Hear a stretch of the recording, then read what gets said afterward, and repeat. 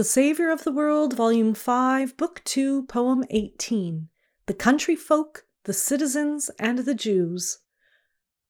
The city folk, the country multitude, all heard Christ witness. I am sent from him who is your God.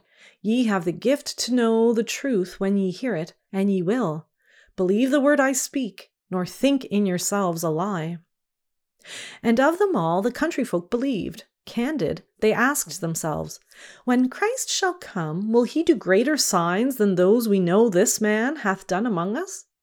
And one told of little child brought back from the door of death. A second, see these limbs e'en strong as yours, and I, would ye believe it, had palsied lain for many a year before he came, and healed.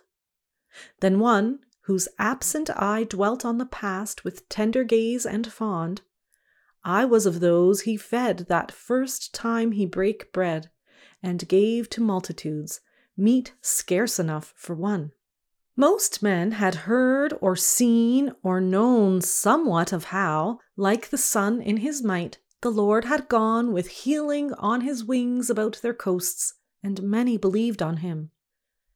The city men were slower of response. Their bread, see you, was concerned in this matter.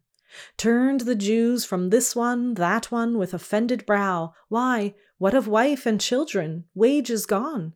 And, for men try to hold as truth that lie they live by, these upheld the probity of the men they served with loyalty misplaced.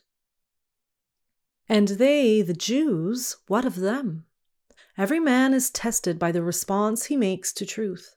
Not dead in them the power to hear and know man's chief inheritance, and those dread words, I know him, I am from him, found them out.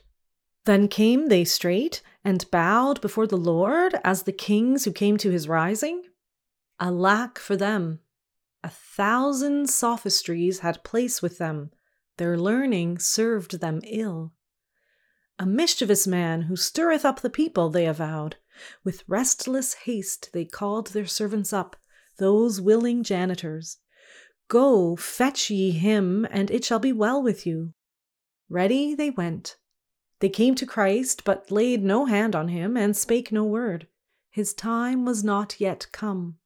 Invisible power, deterrent, held them back, as thou and I beheld from urgent harms. The chagrined rulers watch the multitude and hear the praise of Christ on every lip. More officers send they forth, and still in vain.